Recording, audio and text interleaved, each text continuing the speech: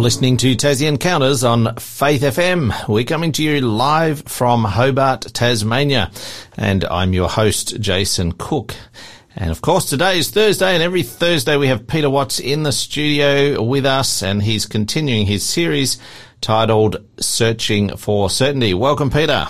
Well, welcome, Jason. It's great to be here. Thank you very much. How are you, Peter? I'm feeling well. I'm feeling well. That's good. That's good.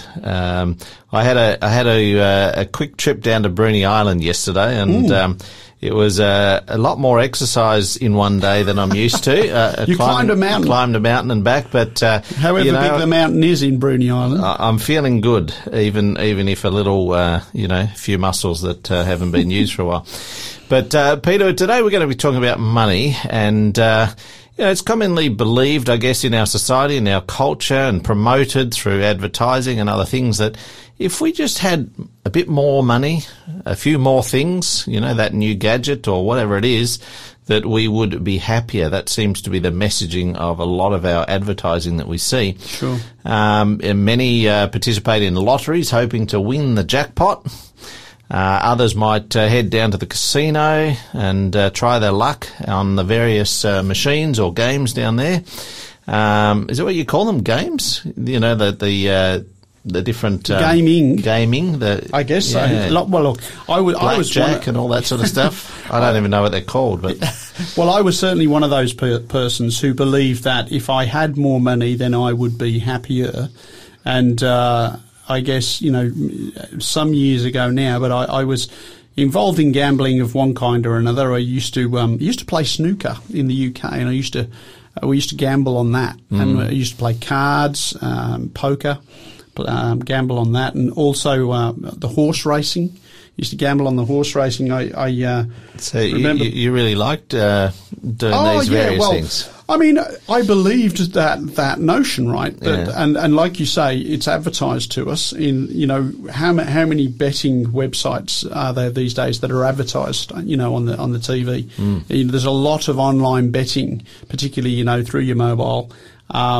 The idea being that you can win money and you'll be better off. Of course, most of the time people end up worse off. Yeah, I'm too much of a mathematician when it comes to some of this stuff, because I think, well, the odds aren't very good. Yeah, that's right. I tend to.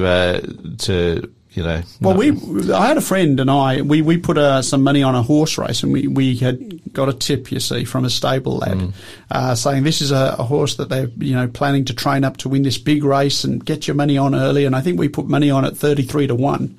And something like $400 odd in terms of Australia. It was back in the UK, but this was in Australian terms. It would be about $400 on the nose to win. At 33 to 1, we got those odds.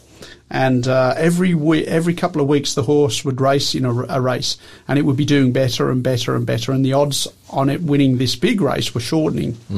And the idea was it was going to race every couple of weeks. Well, the 2 weeks just before the big race, it snowed and cancelled the meeting. So it cancelled the race meeting that it was going to, this last preparatory race. And of course, when it came, I think it came 7th or something, so we lost all our money. 2 weeks later, it came in first. Yeah. So, sometimes I think God actually allows us to go through some of those things so that we don't get It's stuck. a protection. Yeah. Absolutely. Because we had said, if we win, we're going to go to the States and we're going to go to the casinos and da-da-da-da-da. And I think, wouldn't it be wonderful if you could have happiness that was not connected to your bank balance? Wouldn't it be good to be able to be happy regardless of what was in your bank balance, whether that was big or whether that was small? And we want to talk today a little bit about what the Bible says about money. And I guess in relation to this, there are probably two extremes that people think about in terms of what the Bible says about money. And those two extremes would be, number one, God wants people to be poor. And number two, God wants people to be rich. And the notion of that is a little bit skewed, and maybe people have heard of the prosperity gospel, where you do this and this, and God is going to bless you abundantly, and you will be financially wealthy. Now, there's no question God promises blessings, but it's not always in terms of your bank balance. The other opposite end of the coin is some people think that God is against rich people. And certainly riches can turn our heads away from God. They can corrupt our minds. The Bible talks about that. But on the same token, there are a lot of people in the Bible who were godly, faithful people who were wealthy. And so, sometimes we have to deal with some of those myths. The Bible and Jesus himself talked a lot about money. You think about the story of him cleansing the temple of all the money changers at the temple, and then Levi Matthew, of course, was one of his disciples. He was a tax collector. Yeah. He would talk about the pearl of great price and hidden treasure, and there's a story about the temple tax, and he would say, beware of covetousness, beware of chasing after that which you don't have. And so we want to talk a little bit about that today, and what the Bible says about money. So maybe to begin with, we could go back to the beginning. Let's go to Genesis chapter 1, and we'll read verse 28. I might get you to read that, Jason. Yeah. And it says, Then God blessed them, and God said to them, Be fruitful and multiply, fill the earth and subdue it, have dominion over the fish of the sea, over the birds of the air, and over every living thing that moves on the earth. All right, so this is right back at the beginning, and God has created this beautiful planet, this paradise. He's created Adam and Eve, he's put them in it, and he's telling them now to have dominion. And that means that they are basically to have control of this planet to a large extent. They're the ones, they're like the king and the queen of planet Earth. And what a nice wedding gift that is. Here's a whole planet. So they were, they didn't have a lot of cash in their pockets. They didn't even have pockets. But would you say they were wealthy? They had an entire planet. Yeah. Exactly. They owned the planet. And so effectively what we see here is God is the creator. He is the one who owns the world, but he has given management of it to Adam and Eve. And so that's an important element. Sometimes this is called stewardship. He has given them stewardship. That is to say, God owns it, but he has given the management of it to Adam and Eve here. And but clearly God is the owner. There's a Psalm 24:1 which points this out. The earth is the Lord's and all its fullness, the world and those who dwell therein. All right, this is very clear that God owns the world, right? The earth is the Lord's, all its fullness, even those who dwell on it. That's you and me. Everything belongs to God. There's a verse in the New Testament. It says, what do you have that you did not receive? You know what I mean? It's kind of like everything we've received from somewhere else. The very life we have, we got from our parents, who got it from their parents, and all the way back to Adam and Eve. So the Bible's just making this clear that everything on earth belongs to God. Period. Here's another one in Psalm 50 verse 10. It says, For every beast of the forest is mine, and the cattle on 1,000 hills. Not only does he own the cattle on 1,000 hills, he owns the hills they are on. So God owns it. And there's a lot of verses regarding this. We're just talking about a few of them. But what about the money in my pocket? I mean, I work, I get paid. Surely that's mine, right? We think it is. We'd like to think it is. And Haggai 2:8 reminds us. Maybe you can read that one, Jason. The silver is mine and the gold is mine, says the Lord of hosts. Okay, so back then they were using silver and gold as currency. And he's saying the silver is mine and the gold is mine. So even that. But what about, if I go out to work, surely what I earn is mine. And in Deuteronomy chapter 8 and verse 18, there's an interesting passage here. It says, You shall remember the Lord your God, for it is he who gives you power to get wealth, that he may establish his covenant which he swore to your fathers as it is this day. So here it's saying that it's God who gives us the power to get that wealth. When we're sick, we can't work too well. And so do we appreciate the health that we have? We talked a little bit last week about abundant living. And do we appreciate that every breath we take, every heartbeat, the ability we have, the Bible talks about us being fearfully and wonderfully made. We very much take that for granted, I think, each day until we get sick, until something stops working. Then we think, oh, wasn't it wonderful to be free and able to use, the body I have? And so even when we're at work, we have to recognize that the abilities we have, the function of our body, the function of our brain, all of these things are gifts from God. And when we understand that, we start to have a better relationship, I think, to money, when we understand that it's all come as a result of God's gift of life. Absolutely. So I think that's important.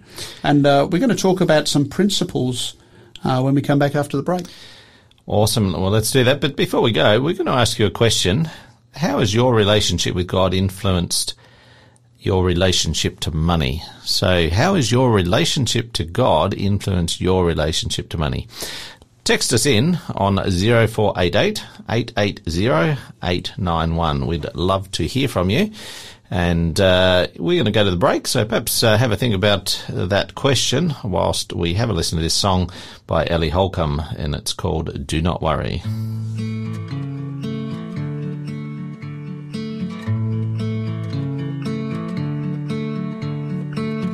See the birds that are singing in the spring air. They're given everything they need. They don't worry where their next meal will come from. They don't worry about a thing. So just look around you and try to listen to the song creation sings. And don't you worry, 'cause you're in the hands of the God who made everything.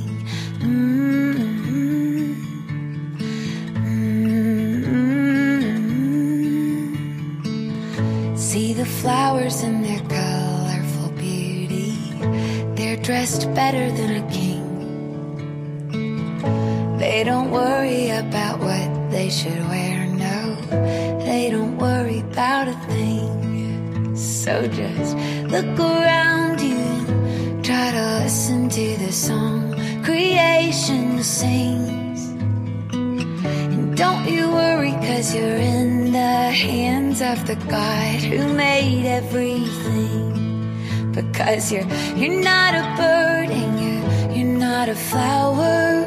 You don't have petals or wings.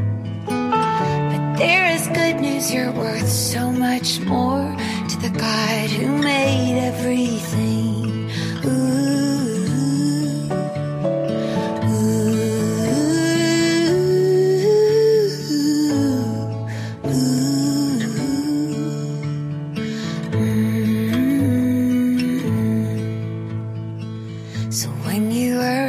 Today or tomorrow and the storms that they might bring, try to remember that you're in the hands of the God who made every single thing.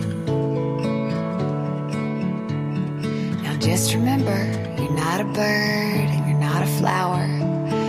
You don't have petals or wings. There's good news, 'cause you're worth so much more to the God who made everything.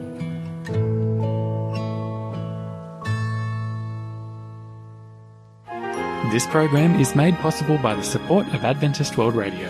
You're listening to Tassie Encounters on Faith FM, and this morning we're talking with Peter Watts about the topic of money, what the Bible says about money. Just before the break, we asked you a question. How has your relationship with God influenced your relationship to money? And we've got some people texting in. We'll share perhaps some of those a little bit later. But before we do, I'm just going to ask Peter, what else does the Bible say about money? I'm sure it says more than what we've covered so far. But the first thing, I guess, in summary is that God has dominion over the earth. Yes. It's his. He owns everything, including me. Yeah. Including me and my wallet. So what else does the Bible say about money? Sure. So if we acknowledge that, I mean, that's the thing, is if we acknowledge that God does own everything, I mean, because we're talking about the Bible here, And so there are some specifics actually that people may or may not have heard of. There's a passage in Genesis where we read about a principle that God placed in Scripture, and we see God's people following through Scripture. And it's in Genesis 14, 18 to 20. And I'll give you a little bit of background here. Abraham, his nephew Lot, had been taken captive by a whole bunch of enemy raiders, and he then gathered together some troops and helpers, and they went and retrieved Lot and his family and so forth. And there was a lot of spoil, and he's coming back from that battle, and he meets a man called Melchizedek, king of Salem, and maybe I'll get you to read that. It's in Genesis 14, 18 to 20. Says that then Melchizedek, king of Salem, brought out bread and wine.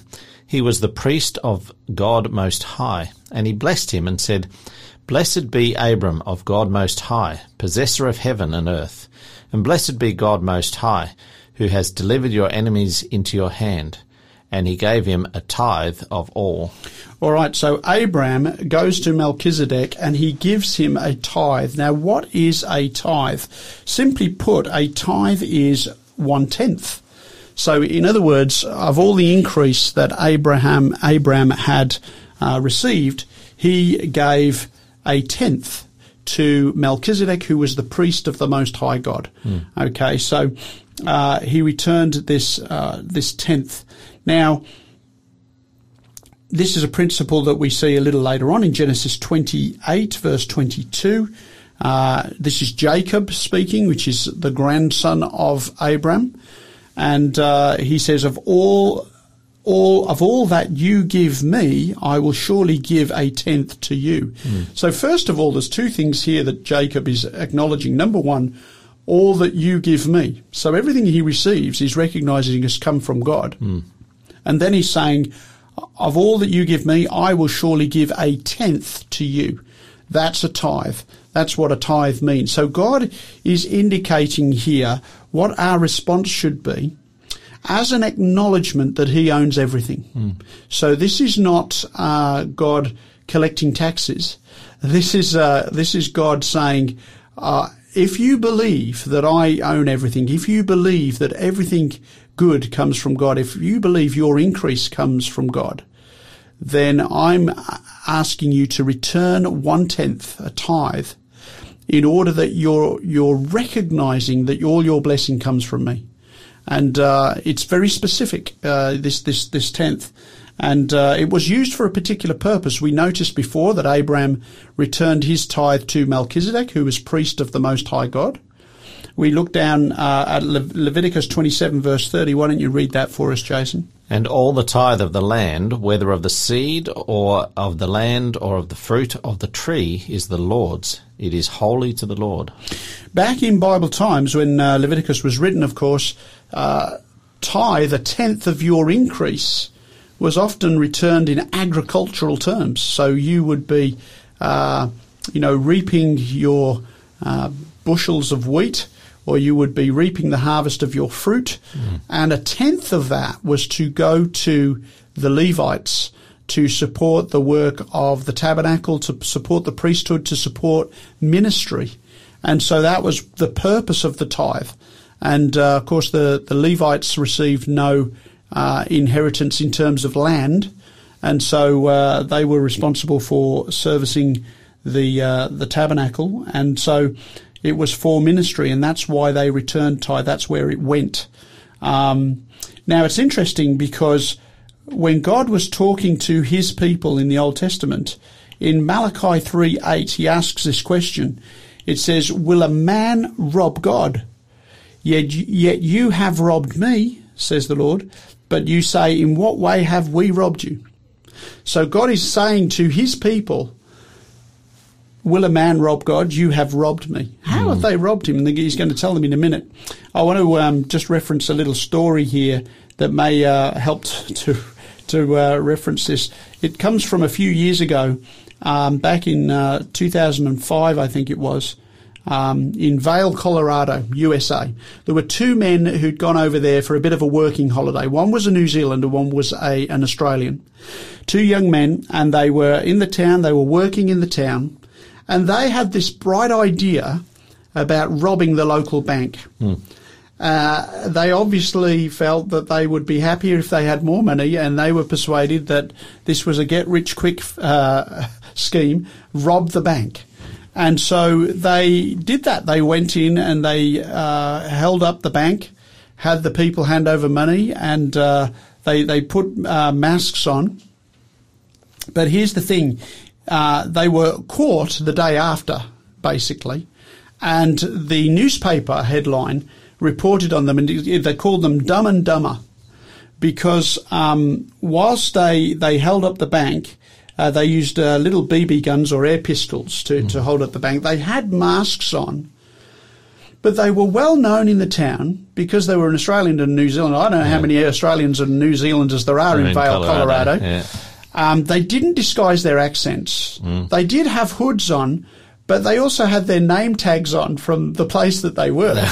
so it was not difficult to identify them. And when police caught up with them, they actually have pictures that they'd taken on their phones of them holding all the money. So it was, pretty conclusive, and they were listed as Dumb and Dumber. And so the question, I guess, we want to ask out of this story is, would you rob somebody if you knew that you were being watched and you were going to be caught? Would you do it? And they didn't realise just how identifiable they were, And the relation to this, of course, is that verse in Malachi 3:8. I'll read you the rest of it. It says, "Will a man rob God? Yet you have robbed me, but you say, in what way have we robbed you?" And it says, "In tithes and offerings, you are cursed with a curse, for you have robbed me, even this whole nation." So God is talking here to the children of Israel, who very well knew about the principle of tithing. They understood that tithing was about acknowledging that God owned everything and returning to him a tithe as an acknowledgement of that fact. He goes on in Malachi 3:8 to 10. It says, "Bring all the tithes into the storehouse, into a central place, that there may be food in my house. And try me now in this, says the Lord of hosts, if I will not open for you the windows of heaven and pour out for you such a blessing that there will not be room enough to receive it." So God is saying is, if we are faithful in this principle that he has outlined of this tithe, then he will pour out a blessing that we're not able to receive. It'll be so great. And so that tithe was to be used for ministry, and that's still the case today. If we look at 1 Corinthians chapter 9, verse 14, there's a piece here that Paul writes to the church in Corinth. It says, "Do you not know that those who minister the holy things eat of the things of the temple, and those who serve at the altar partake of the offerings of the altar? Even so, the Lord has commanded that those who preach the gospel should live from the gospel." So, as always was the case, the idea of the tithe was to support the ministry. And God had intended that. And if you think about it, there are certain things in the Bible where God says, this is for you, and then there's a portion for me. So, for instance, if you think of the tree of knowledge of good and evil in the Garden of Eden. In the Garden of Eden, God says, of all the trees in the garden you may freely eat, but of the tree of the knowledge of good and evil you shall not eat. And so they could eat of all the trees in the garden, but they could not eat of the tree of the knowledge of good and evil. That was God's command. We might think of the seventh-day Sabbath, right, which we've talked about in an earlier program. God says 6 days you shall labour and do all your work, but the seventh day belongs to me, and in it you shall do no work. And then, of course, the tithing principle, 90%, God says, you choose what you do with that. But 10% is holy. The Bible calls it holy, and it belongs to the Lord. It was that the verse that we just read references the holy things, and obviously the money that goes towards supporting that ministry is also holy. That's right. Back in Leviticus 27, we'd read that the tithe is holy to the Lord. And so this principle is there because God wants us to acknowledge him. Now, some people will say, well, if God owns everything, what is he short of money? I mean, why does he want the money? Why does he need our 10%? That's right. Why does he want the money in my pocket? How does that help? And actually, it's not got anything really to do with God as much as it's got to do with us. The reason why God wants for us to give is because he is a great giver. God is a great giver because we read in John 3:16, for God so loved the world that he gave his only begotten Son. The most precious thing that God could possibly have given, he gave to humanity in the person of Jesus. God so loved the world that he gave his only begotten Son, that whoever believes in him should not perish but have everlasting life. There's a verse in 1 John, it says, behold, what manner of love the Father has given unto us. And so God is a great giver. He wants us to learn how to be givers. And so he lays out in Scripture a principle by which we can participate in a systematic act of giving that helps us to be willing and learn how to give freely. We've got a book offer today, Peter, called The Giving Equation, Working Out Your Relationship with God and Money by Ken Long. And we will give you a bit more information about that. So The Giving Equation, that's our free book offer. We'll give you the code, obviously, later in the program. But right now we're going to listen to this song. And it's a good one on this topic. It's called My Worth Is Not in What I Own. This is Keith and Kristen Getty.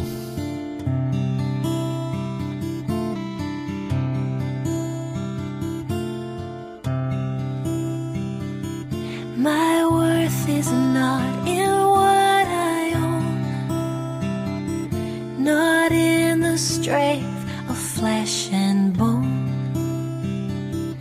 but in the costly wounds of love at the cross.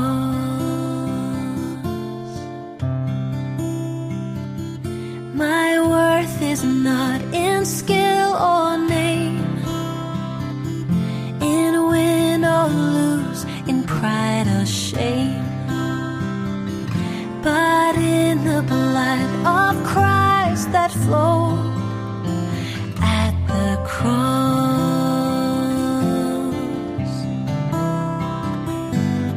I rejoice in my Redeemer, greatest treasure, wellspring of my soul. Trust in him, no other. My soul is satisfied in him alone.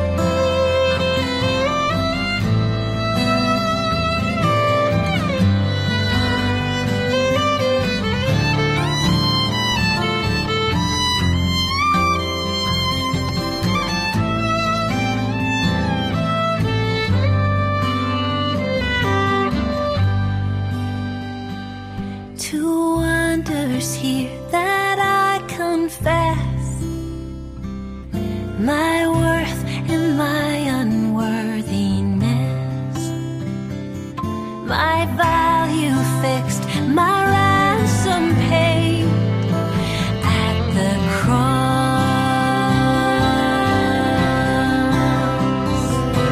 And I rejoice in my Redeemer, greatest treasure, wellspring of my soul. I will trust in him, no other. My soul is satisfied in him alone. And I rejoice in my Redeemer, greatest treasure, wellspring of my soul.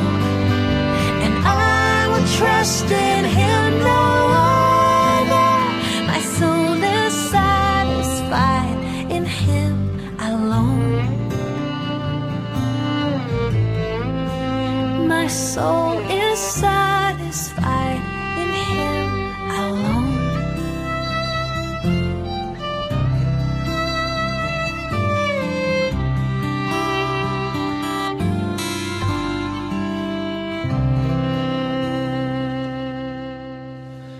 You're listening to Tassie Encounters on Faith FM.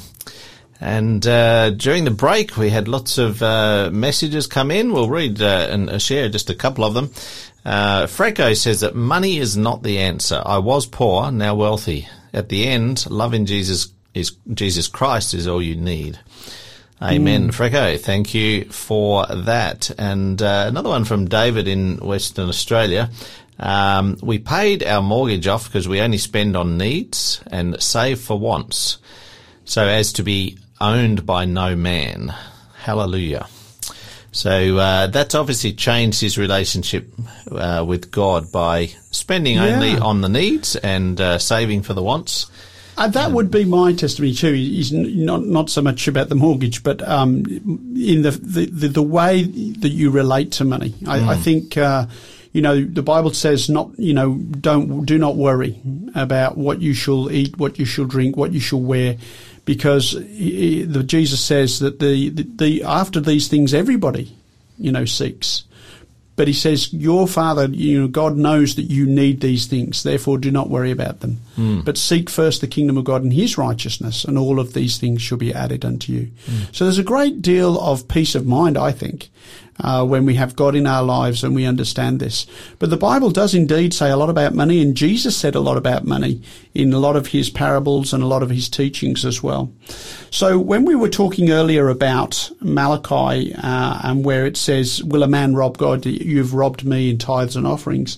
Obviously, God is talking here to a group of people who know about this tithing principle. And some people may be hearing this for the first time today. Maybe they've never heard the term tithe. I remember when I first started going to church, I remember talking to the local pastor and saying to him, I get offerings that, pass the plate round or pass the bag round, that's an offering. But what's a tithe? I didn't have a clue what a tithe was. And then that was sort of explained to me. So the Bible talks about both tithes and offerings. Now, tithe is 1/10 of your increase. That's what it is. And, if somebody was saying, well, if I wanted to start tithing today, how do I do it? Do I tithe on everything I've earned since I was, 10 years old or whatever? No, God simply calls us to tithe upon that which we increase from this moment on. We don't have to backdate our tithe, thankfully. But if we want to practice that tithing principle that God calls us to, then that's how we would do that. What about offerings? In Deuteronomy 16 verse 17, it says, every man shall give as he is able, according to the blessing of the Lord your God, which he has given you. So there's two things here. There's tithe, which God stipulates at 10%. And then there's offerings, which is completely in our hands. God says, as you've been blessed, return an offering to him. And this is how the work of ministry is sustained. It was in the Old Testament, and as we've read in 1 Corinthians, so Paul mentions it in the New as well. So, Peter, before you were saying that God doesn't need our money. Correct. He owns everything anyway. It's his. That's right. So, and you were saying that it was more for our benefit, but we haven't really fleshed that out. So yes. So we were talking about the fact that, so sometimes I use this as an illustration. Imagine you've got two little boys and you put 5 jelly beans out in the middle of the table and you say, there boys, share those. We don't have any problem taking, but we do have a problem giving. You could imagine those two boys, are they going to say, well, I'll have 2, you have 2, and you have the spare one? No, you have the spare one. But usually kids are going to fight over that spare jelly bean. In fact, they might want all 5 for themselves. Because of the sin problem, we are naturally selfish. We are naturally takers. We don't have to teach people how to take, but we do have to teach people how to give. And I think part of the tithing principle is God trying to help us to learn how to give, because he is a great giver. And the point is, we were made in the image of God. We have fallen from that image, but God is seeking to restore the image of God in man. And because God is a great giver, he wants us to learn how to give. And I guess it also changes our relationship with money. That there's that saying that many people misquote. Money is the root of all evil. Yeah, right. But it changes, doesn't it? When we learn to give, it changes our relationship to money. Absolutely. But the actual quote was not money is the root of all evil. Well, let's read that actual quote. This is in 1 Timothy chapter 6, and we're going to read 6 to 10, I should say, because there's a lot of good material in here. So this is 1 Timothy chapter 6, 6 to 10. It says, now godliness with contentment is great gain, for we brought nothing into this world, and it is certain we can carry nothing out, and having food and clothing, with these we shall be content. But those who desire to be rich fall into temptation and a snare, and into many foolish and harmful lusts, which drown men in destruction and perdition. For the love of money is a root of all kinds of evil, for which some have strayed from the faith in their greediness, and pierced themselves through with many sorrows. Yeah. So it's the love of money. It is the love of money. There it is. So we all recognize the practical benefits of money, right? We have money and we're able to make transactions, and we all have some money and we all use money. So it's not that money in itself is evil. Okay, and even as you mentioned, it's not the money is the root of all evil, but rather the love of. And this is the thing: is where is our love directed? And this is what God knows. I mean, Jesus says, "Beware of covetousness." Okay, and what he means by that is beware of this notion of desiring something that you don't have. And it's not simply because that thing that you're focusing on might be good or bad. That's not the issue.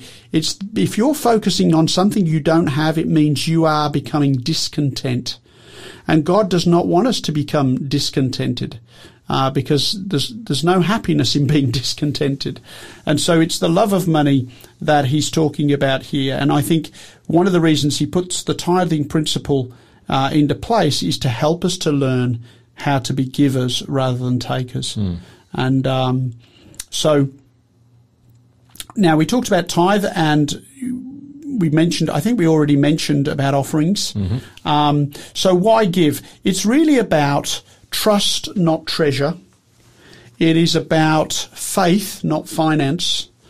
And it is about mission, not money.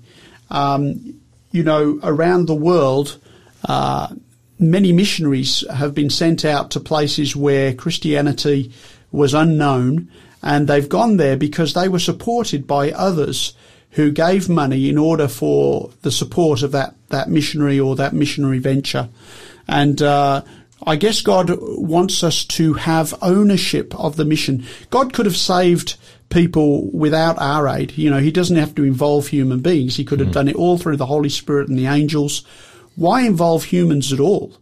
And he does that, I think, because he wants us, number one, to understand what the mission is and what it means to sacrifice and to live in order that other people might be saved. But also he wants us to have the joy of seeing souls brought to Christ.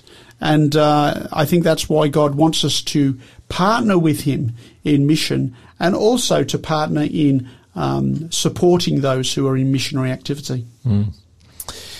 Well, it's time for another break. The Giving Equation is our book offer today, Working Out Your Relationship with God and Money by Ken Long. It's logical that if I give a certain amount of money, I have less money left to live on. That's simple mathematics, but it's also an equation that makes many people reluctant to give. The Giving Equation provides a fresh way of thinking about stewardship, explaining two different mindsets towards our personal finances. And he uses this concept, the G economy and the me economy. Far from causing us to lose out, giving has things to offer that lead us to an abundant life. Now, that was the title of our topic last week. It was talking about health, but we can also have an abundant life through giving as well, both now and for eternity. This book has a unique and logical perspective on giving that helps break down prejudice and promote generosity. And it is all biblically based and gives examples from the Bible and also from real life as well. So we would encourage you to text in. We've got only 6 copies of this book to give away. After the break, we'll give you the code. But now here is Andrew Peterson with All You'll Ever Need.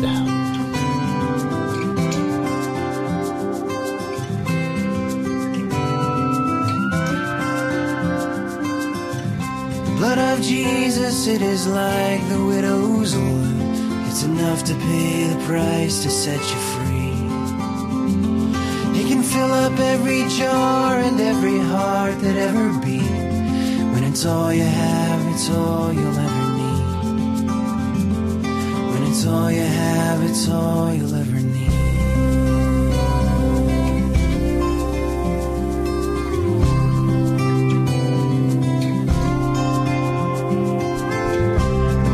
Jesus, it is like the leper's river, running humble with a power you cannot see.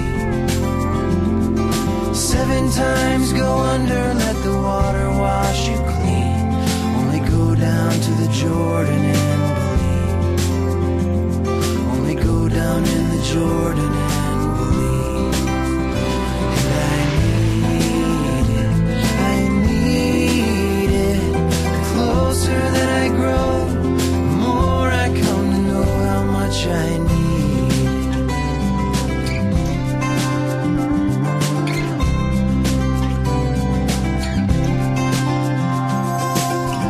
The blood of Jesus, it is like Elijah's fire, falling on the altar of your faith.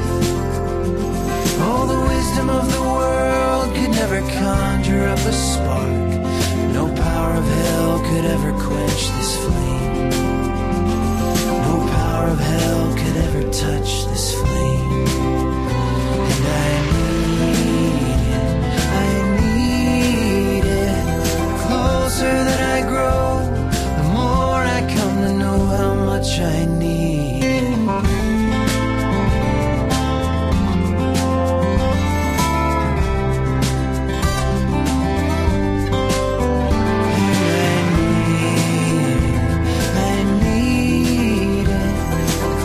That I grow, the more I come to know how much I need the blood of Jesus. The blood of Jesus, it is like the widow's oil. When it's all you have, it's all you'll ever need. It is all you'll ever need.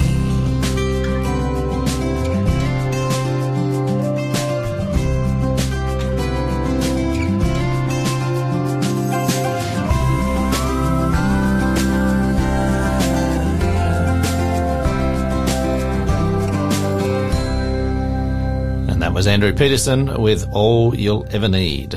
Now, I promised to give you the code to our book offer today, and now is the time. The code is SEARCH29. Now, if you haven't got the number written down, here's your chance. I'll say it really slowly, 0488 880 891. The book offer, The Giving Equation, Working Out Your Relationship with God and Money, For today's free offer, text in search and the number 29, no spaces, to 0488 880 891. We have got just 6 copies of that, so the first 6 people to text in that code will get a copy of this book. So, Peter, we've got about 7 minutes left, and there's still a bit of stuff to cover here. So, there's so much what have you got left? Yeah, there's so much to say from a biblical perspective about this, and I just want to sort of reiterate that God loves all people, and so he loves people who've got lots of money, and he loves people who don't have any money. That is unchanging. That's not the point. And sometimes we get the idea that God wants all the rich people to give everything away and become poor. And yet there were some wealthy people in the Bible. Abraham was wealthy. We read about Job. He was a wealthy man. And so, God blessed Solomon with great wealth. And sometimes we find that the blessings of the Lord, we can turn to the wrong direction, and that can be a problem for us. And I think that's a problem for God. When he prospers his people, sometimes we forget about him. It's interesting to see that again and again in Scripture. But in terms of giving, we talked about why give, and it was because God wants to teach us how to be givers. 2 Corinthians 9, 6 and 7, it says, "But I say this I say, he who sows sparingly will also reap sparingly. He who sows bountifully will also reap bountifully. So let each one give as he purposes in his heart, not grudgingly or of necessity, for God loves a cheerful giver." And this is what I mean. It's not something that we are giving because we have to, but God is wanting us to understand. It's not a burden, but I guess it's similar to many Christian principles, isn't it? That when we give, it's not because we have to, but it's because we want to. Yeah, exactly. God has changed our heart, and he's changed our relationship to money. It's not the love of money anymore. It's the love of God, and we use what God has given us to be a blessing to others. So there's a story in Business Insider, actually, Business Insider Australia back in 2017. They had this headline, 20 lottery winners who lost every penny. And sometimes we wish, if we could just win the lottery, wouldn't it be nice? You get that ad. And but this article details, winning the lottery will not solve all of life's problems. In fact, many people's lives became notably worse after they hit the jackpot, as you can see from the following cautionary tales. And they detail the stories of many people who had won the lottery, and within 5 years or within a couple of years, they're actually back to where they were, or worse. Sometimes they were worse off than they were before the lottery. And you think, how can that possibly happen? Yeah. And a lot of it has to do with the fact that, sometimes people don't know how to manage money. So you could give them $1 million and it wouldn't last very long because they wouldn't necessarily know how to manage it. And I think a lot of our challenges in regards to money come from the managing of money as much as how much we actually have. And so, sometimes you'd find that these people who had won the lottery, they suddenly developed a whole host of new friends that they didn't realise they had. And, of course, a lot of that money got frittered away. And then, of course, they were fair weather friends, and those friends disappear once the money runs out. Or you find you've got a whole lot of relatives that suddenly take a new interest in you. And all sorts of causes that are looking for that money. So winning the lottery is not the answer to happiness. It's marketed that way, but it really isn't. The other thing for us to think about is this life, we have an opportunity to find out if we want more. Basically, we have this life, and God is saying, who wants more life? I have everlasting life to give to you. Isn't that winning the lottery? That it really is winning the lottery. And we didn't even have to buy a ticket. Exactly. And so, to me, that's what I have always said is, finding Jesus, finding the gospel for me was like winning the lottery. There's a show on TV that people will know, Who Wants to Be a Millionaire?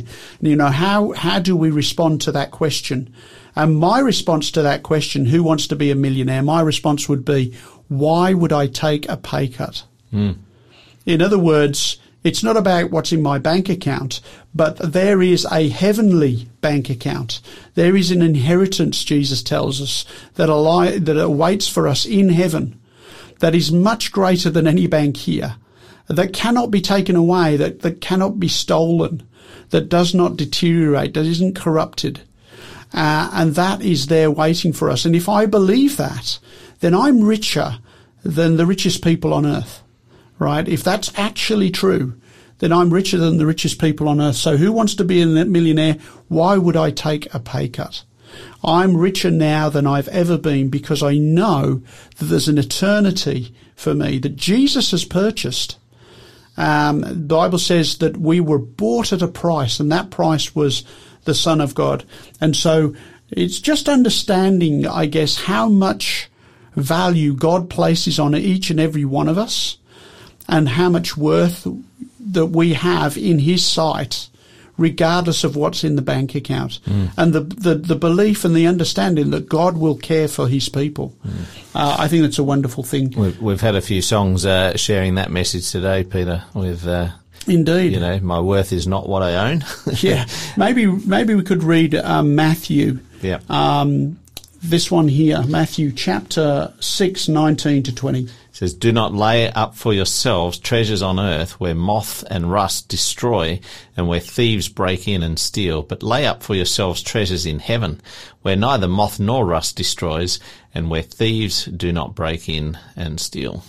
Yeah, and so ultimately that's the lesson here, is that our attitude to money is governed by our attitude to God. In other words, our relationship to God, as you've asked in that question, Jason, our relationship to God does change our relationship to money. And God wants us to learn how to give simply because it's a reflection of his character. You know, just on that, we've had a beautiful message come in from Margie. She says, I think the big thing about being wealthy is that your heart must be big on sharing it. To receive the blessing from the Lord, you must bless those in need. So, yeah, that's a principle, isn't it? That God, if God does bless us with wealth, we should be generous as well. Yeah, absolutely. Yeah, amen. Now, Peter, I think we are just about at the end of our program time. Just want to tell us what you've got planned for next week. Okay, so next week we're changing gears because we are talking about the 7 last plagues. And people might wonder, well, why on earth would you want to talk about the 7 last plagues? We're going to have to actually look at that story. We're going to look at it in the context of the book of Revelation. We're also going to look at what else it says in those chapters. We're going to be looking at Revelation 15 and 16. And we've been talking in our series, Searching for Certainty, about some of the prophecies of the Bible. Well, this is another one of those. We're going back to the book of Revelation, the 7 last plagues. I'm sure people will be fascinating to see what that says as we talk about that next week. Well, we hope you can join us next Thursday with Peter. Now, if you have missed out on previous episodes, remember you can catch up on the Faith FM app. That's on the Android and the Apple app stores. You can download the Faith FM Australia app, and you can find on that app the Tassie Encounters show, or you can go to the website, faithfm.com.au, and you can catch up there. Now, if you've got any questions about today's program, feel free to text them in. We do monitor the number 0488 880 891, and we will get back to you. Tomorrow, we've got David Maxwell joining us, and I'll be speaking with him on a topic titled A Very Present Help. We do hope that you can join us tomorrow, and of course next week with Peter. And remember the code for today, Search29, the giving equation. We've still got a few to give away. This is our last song. This is My Father's World. Chris Rice. Have a good day. This is my Father's world, and to my listening ears, all nature sings and round me rings the music of the spheres. This is my Father's world. I rest me in the thought of rocks and trees, of skies and seas, his hand the wonders wrought.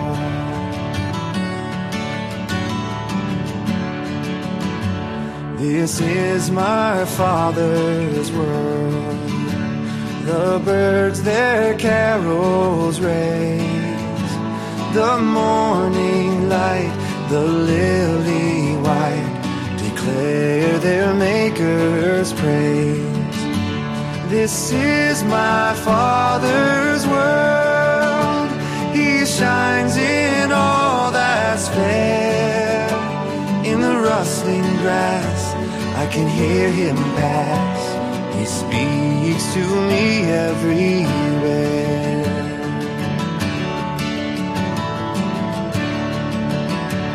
This is my Father's world.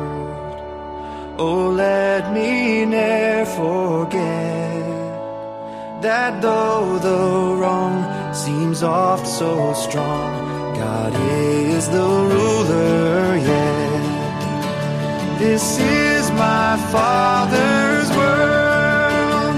The battle is not done. Jesus who died will be satisfied, and earth and heaven be one. This is my Father's world. The battle is not done. Jesus who died will be satisfied, and earth and heaven be one. And earth and heaven be one. And earth and heaven be